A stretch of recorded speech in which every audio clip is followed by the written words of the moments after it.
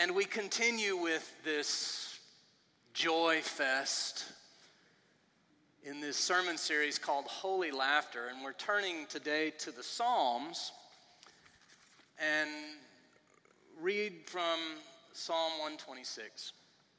Hear these words. When the Lord restored the fortunes of Zion, we were like those who dream. Our mouths were filled with laughter and our tongues with shouts of joy. Then it was said among the nations, the Lord has done great things for them. The Lord has done great things for us, and we rejoiced. Restore our fortunes, O God, like the watercourses in the Negev. May those who sow in tears reap with shouts of joy. Those who go out weeping, bearing the seed for sowing, shall come home with shouts of joy, carrying their sheaves. The word of the Lord. Join me in a prayer. Gracious God, giver of all joy, giver of life, we come into this place singing. We ask you to sing with us. We come into this place needing your Holy Spirit. We ask you to fill us. Speak to us and remind us of the great joy that comes from heavenly places. It cannot be quenched. The kind of joy that stays with us. We pray these things in Christ's name. Amen. So when you read Psalm 126, you simply can't help but feel good. It's a feel-good psalm. I mean, who doesn't love things being restored? Who doesn't love how it feels when the pieces are picked up and put back together again? Who doesn't love it when something that has gone wrong is all of a sudden made right? Who doesn't love it? It puts a smile on our face every single time. Gives us great joy. When you read this psalm, it makes you feel good. It's a yay God kind of psalm. When the Lord restored the fortunes of Zion, we were like those who dream. Our mouths were filled with laughter and our tongues with shouts of joy. It's a joy-filled, yay, way to go, God kind of psalm. Funny thing is, though, when we think of the Psalms, we often don't think of the Psalms first as happy. When I say I'm going to read a psalm to you, more than likely you're thinking that it's going to be something sad, Yea, though I walk through the valley of the shadow of death. That kind of mourning kind of parts of Psalms. That's our first go-to when we hear the Psalms. James Martin, a book I've been reading, suggests that one of the more popular conceptions of the Psalms is the Psalms of lament, that's where we first think that it's going to mourn some sad thing, awful thing that's happened to the people of Israel, that's always weeping by the waters of Babylon. Oh, how long, that kind of stuff in the Psalms. That's where we tend to first go, the Psalms of lament.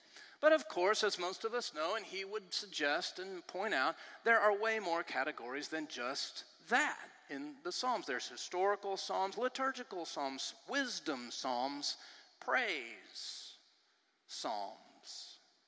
We don't want to forget the praise Psalms, the Psalms that are filled with God's holy laughter.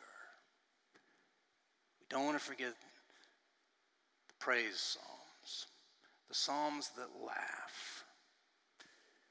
And that's what this psalm is.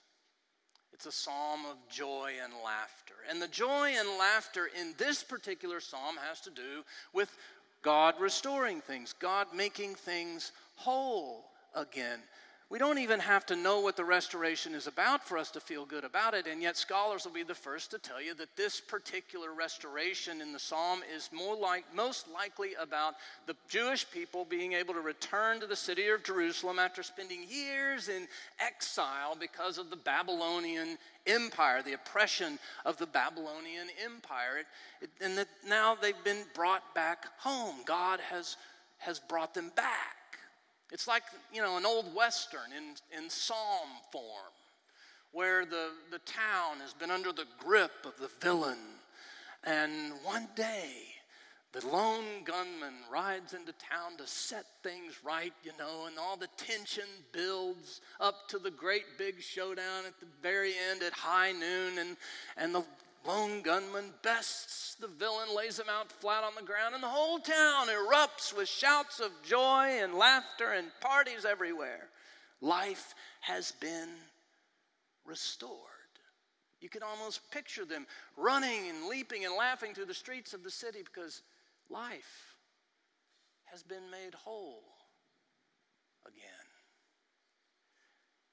But that's that doesn't have to be what, just because that's what this psalm is written about doesn't mean that that's what it has to be about. Part of the beauty of how it's written is that it can speak to just about any time of restoration that we experience in life. Any time of healing, when we feel like we're feeling whole again. When you're sick, and one day, you're just sick. You're won't leave the bedroom sick. And then one day you just wake up and you have a little energy, a little life starting to read this psalm. When you've been going through a season in life where nothing seems to be going right, everything, I just can't have one more thing go wrong, and then there are 5 more things that go wrong. Eventually, at some point, something positive is going to happen, and even if it's the most minuscule of things, right in that moment, read this psalm. When you've had a time in your life when you've been depressed and sad, and then one day finally your soul begins to finally wake up again, pick up this book and read this psalm. Reading Psalm 126 reminds us of a God who is all too eager to pick up the broken pieces of our lives and put them back together again. And laughter is one of the first signs that that's what's actually going on. In other words, laughter is good for the soul. You ever been with a group of friends and you start laughing about something? When I shared this at the early service, someone came right up after service and said, yes, when I was in college, there was a time when we just started laughing, and we kept telling funny stories, Someone would add a funny story, and someone else would tag on to it, and someone would comment on it, and everyone just bursts out. And it's this contagious kind of laughter that we talked about a couple of weeks ago, and it just kind of builds, and you know what I mean, when you just are in a feeding frenzy of laughter, right? It's the bowed over, belly aching, tears in your eyes, please make it stop, I can't stop laughing kind of thing, and yet you don't really want it to stop because it's so great, that kind of time. Whenever that happens, don't you always kind of walk away from it feeling a little lighter? As if part of the weight of the world has magically been lifted from your shoulders. As if some of the crud that builds up inside you has been slowly etched away from the edge of your soul. A laugh can do that. A good laugh can make us feel like we've just been set free. It's healing in in that way. You know, studies have shown that laughter really is good for you. It's physically good for you. So laugh, for crying out loud. It's good for you. It increases your heart rate. It releases antibodies that strengthen your immune system. Some say it lowers your chance of having a heart attack. So just for that reason alone is a good reason to laugh. And yet that's really not what we're talking about here necessarily. I mean, the psalmist doesn't write about the joy of the people coming into the town in order that, because they want to have a good visit with the doctor. He's talking about the joy of people coming into the town because they are having a good visit with the Creator.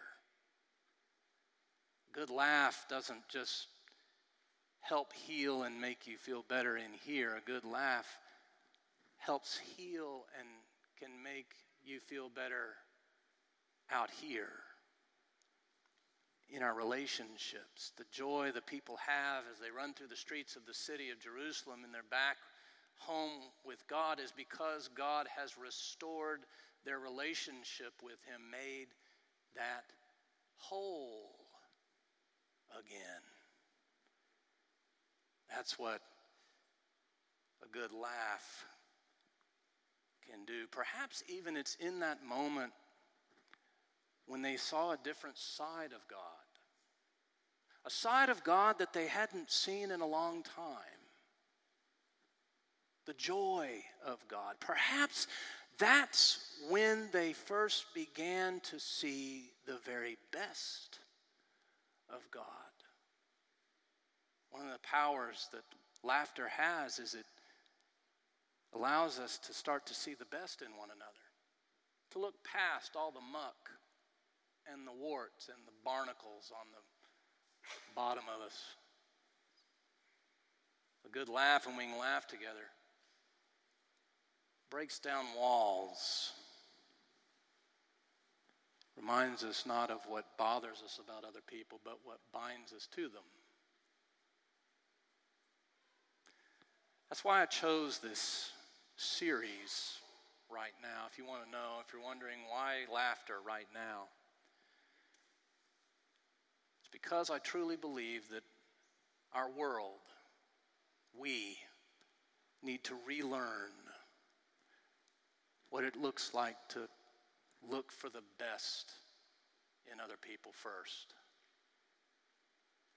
We use humor a lot these days, but I see that we often use humor at the expense of someone else. We point at them and we laugh. Humor can be a powerful weapon in that way. Humor can also have the power to heal, to include, bring people in rather than push them away, because when we laugh together, we start to see the best side of someone else. We start to see them as truly human. We see their beauty. American essayist Agnes Ripley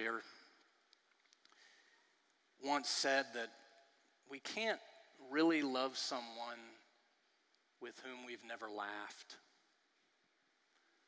Can't really love someone we have never laughed with. Jay Leno once said, you can't stay mad at someone who makes you laugh. He's right. I would go so far as to say that we are not able to fully love until we learn to really laugh. I think that the reason that Jesus Christ was always able and still is always able to put up with and take the very worst of us is because of the divine great gift of joy and laughter that allows him to keep looking for the best in us, to keep seeking out the beauty in us. We need to learn that. See the beauty in other people far and away above anything else, no matter how hard it is to find. Sometimes it's hard. But I believe that that's what God is up to in our world.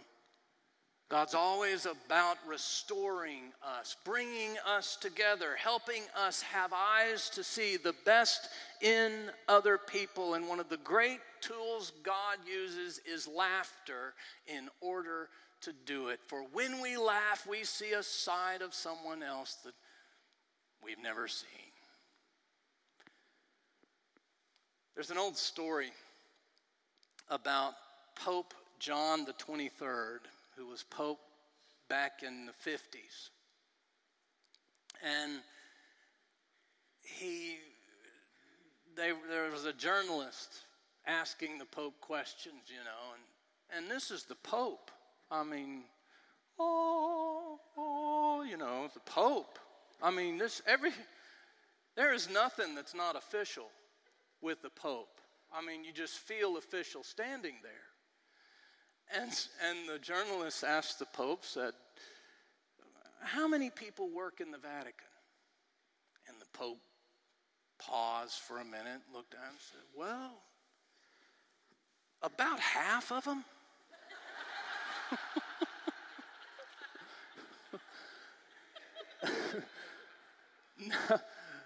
Now that's just a little bitty thing. And yet, I'm smart enough to know that was no small thing.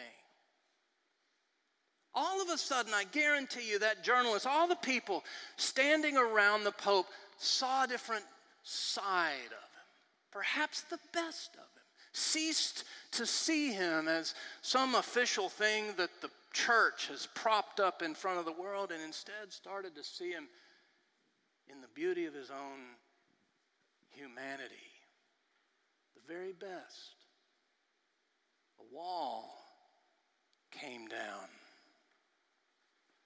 Laughing in life can do that. In fact, I'm convinced that when we walk through the pearly gates someday, that one of the questions God's going to ask is, were you able to laugh? Were you able to laugh? And I want to be able to say yes. I want to be able to say yes to that question. I want to be honest and say, life wasn't all fun. I mean, there were some moments, boy, some seasons, grisly, hard times. But yes, I was able to laugh a lot. And I felt you with me every time I did. Keep laughing. Don't you ever stop.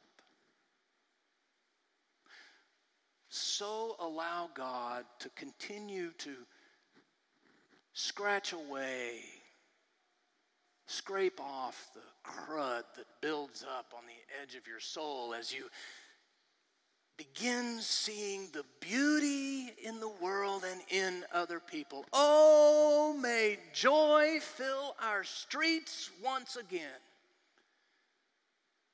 May our mouths be filled with laughter and our tongues with shouts of joy. It really is good for the soul. Amen.